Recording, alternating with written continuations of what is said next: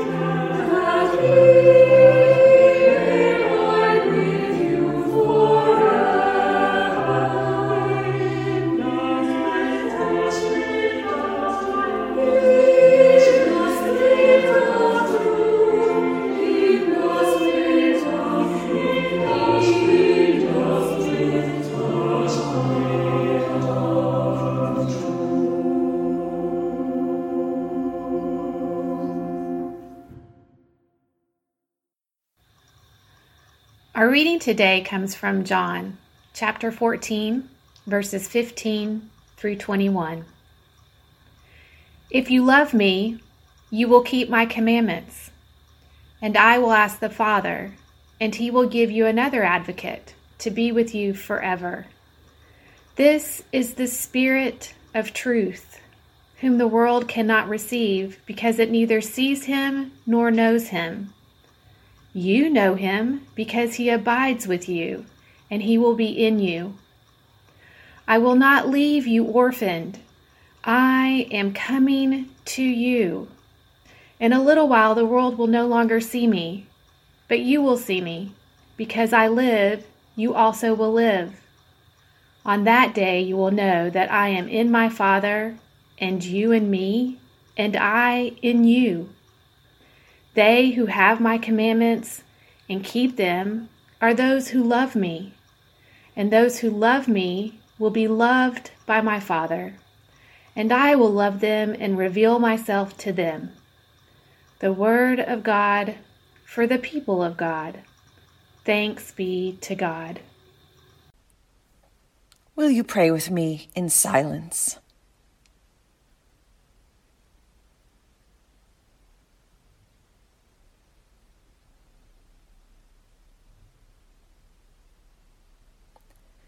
Amen. We all have questions. Many of you have shared yours with Rocky and me. Some are theological, others are socio-political. If the numbers of coronavirus infections and deaths are rising in our state or others, why are we reopening? That's in air quotes, which you can't see. Don't worry, soon we'll be in glorious video. And the church has not been closed, of course, just our buildings. If we wouldn't consider sitting on our favorite restaurant with our kids right now, or in a stylist's chair for a haircut and blow dry, or letting our aging parents go grocery shopping? Why are we longing to sit in our sanctuary worshiping with our many vulnerable fellow church members? We hunger for something. We don't know exactly what. Love? Embodied connection? We feel deep in our hearts that if we could only go back to some semblance of normal, we'd be okay. Some of our fellow Christians across our country lament that they can go to Walmart, but not church. Why? Well, we can survive for however many months with online worship, different though it is, but we can't go months without food. What does Jesus say? I will not leave you orphaned. I am coming to you. It feels harder to be a faith family sometimes, not to feel orphaned, when we're not physically together. But we are not alone. I think we all felt a glimmer of hope last week on Youth Sunday when our youth led us in worship and truly outdid themselves in their powerful message, Let Love Lead, as well as their tech mastery. So much of life is out of our control. And our youth helped us remember that it's our response to life's curveballs that creates resilience and builds faith. We have more questions than answers, but that's okay. Jesus is in us, with us, as we wonder, flail, fear, and forget that not everything pre-coronavirus should be returned to. Our session has been discussing ways in which we might reinvent how we do church. But the questions persist. How will my newly minted graduate who didn't get to graduate ever find a job in this economy? How will my children socialize when they can't go out to play with other kids? How will my elderly parent in the nursing home understand no family visits? How will my marriage survive? How about my job, my savings, my sanity? How will my family tree be decimated by this virus? What about my faith family? Whether these important parts of who we are will not just survive, but thrive, is up to the Spirit. God, Jesus in us. How we cope and move forward is in our hands, with God's help. For one thing, words matter. Why are we saying we're stuck at home in a resigned, slightly tween huff, with all due respect to our tweens and teens who, as a peer group, are managing pretty darn well under these traumatic circumstances? There are so many who don't have homes to be stuck in, or families to be annoyed by, or food home-cooked for the 10th week in a row to be sick of. We're out and about. I've seen us. Walking, running, biking with the kids in tow, sometimes socially distanced, sometimes not so much. There are plenty who really are stuck in their dangerous environments. And I encourage all of us to keep our neighbors suffering in our daily prayers, while maybe considering a donation to a homeless or battered women's shelter. Because, for another thing, love is a verb. Jesus says, if you love me, you will keep my commandments. It's about as straightforward as it gets in our scriptures. And Jesus will not leave us orphaned, without a spiritual parent or guidance, but promises to come to us, to dwell in us. In us. The advocate, or paraclete in Greek, is one who's been called to our side once Jesus himself returns to God's kingdom. This advocate will be with us as we advocate for the poor, the hungry, those on the margins, the children and women and people who live and love and worship differently than we do. We can't see this Spirit, but our spiritual ancestors did see Jesus, and recorded his stories and acts of love and generosity. Jesus questioned everything that caused hurt and suffering. The love he commands isn't a warm and fuzzy feeling on a gorgeous spring day a long time ago in early March when we weren't wearing masks or social distancing. It's the rabbi washing his disciples' dusty feet. The Messiah going to his death as a criminal on a cross. It's the selfless members of this congregation who continue to lead Open Table outside in the dark each Thursday morning.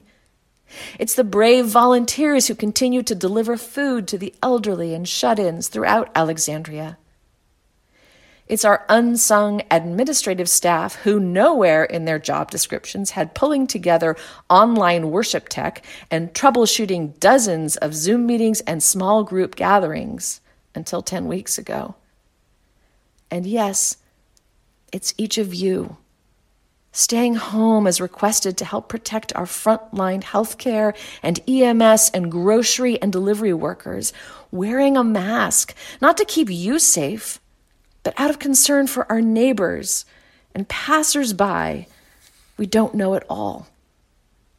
It's breathing and counting to 10 each time we hear a story about someone, often an avowed Christian, suing officials over not being able to gather in person at their church or being told what to wear, which is somehow destroying their sense of entitlement in the name of liberty, which is hardly keeping Jesus' commandments, including loving our neighbors as our very selves, which means if I'd like to live a COVID-free life, I'd better help you do so too. Thus the masks. Thus the social distancing. Thus the enormous disruption in life as we all knew it. But you know what? While God certainly didn't cause this pandemic, God is at work in every aspect of our human lives. Many have talked about how the church writ large seems to have a major seismic shift every 500 years or so. And what did we just celebrate 2 years ago on Reformation Sunday? Its 500th anniversary of reforming the church with God's help. What's being reformed now? Historically, great art and innovation have grown out of times when there's trauma or constriction in societies. I wonder what the church's legacy will be as we emerge from this time of trial. Our youth gave us a glimpse last week. My favorite image was of kids passing a pencil between Zoom frames, physically sharing the artistic tool, passing it on, as it were. It was intriguing, metaphorically, and it just looked cool. Ditto for that offering plate passing from one household to another as they said something like, well, we can't actually pass the offering plates, we can still all contribute. Indeed, we can all contribute to moving forward, to reframing our expectations, to healing our own and each other's grief, shock, fear, and sense of loss. It starts and continues with questions. Who are we as a church? What's most important in our mission and ministry? How can we continue to address those things going forward using all this newfound technology in the mix? How can we continue to cultivate relationships with new worshipers among us who are getting online to join us from across the nation and across the world? If we love Jesus, we will keep his commandments. We will love each other as he loves us, because in loving one another, we know and experience God's love. We don't have to do it alone. The you in God's 10 commandments to the Israelite people is singular. God spoke through Moses to the singular community because in God's eyes, we are all one. What Paul called the body of Christ. And the Spirit is with us too. guiding us, weeping with us, wiping others' tears away, feeding and clothing and housing our neighbors, literally. God is not only with us, but in us, in our hands and hearts. Yet, the pandemic rages on. The death tolls rise. People we know and love have died, or gotten very sick, or lost jobs, lost relationships, lost their way. So keeping the commandment to love takes practice and patience. It takes being present, even as we're longing to return to a past we cannot, while anxiously awaiting an unknown future. Maya Angelou wrote, "If you must look back, do so forgivingly. If you must look forward, do so prayerfully. However, the wisest thing you can do is be present in the present, gratefully." And so we practice gratitude. We practice hospitality every time we're tempted to scowl at that person, a child of God, refusing to keep a safe distance. We practice Jesus' radical love and forgiveness by praying daily for healing to the divisiveness and partisanship our country is ensnared in more and more each day. And sometimes, the best way to love God and each other is to practice silence, which we can all share, even in online worship, even via Zoom, where it's almost impossible to sync up our voices, but where God's voice is loud and clear. Love each other.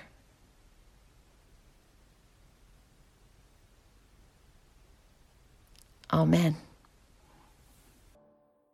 O Lord, take our mouths and speak through them. Take our minds and think through them. Take our hands and work through them. Then take our hearts and set them on fire. And now may God bless you and keep you. May God's light shine upon you and be gracious to you. May God bring us all peace, now and forever. Amen.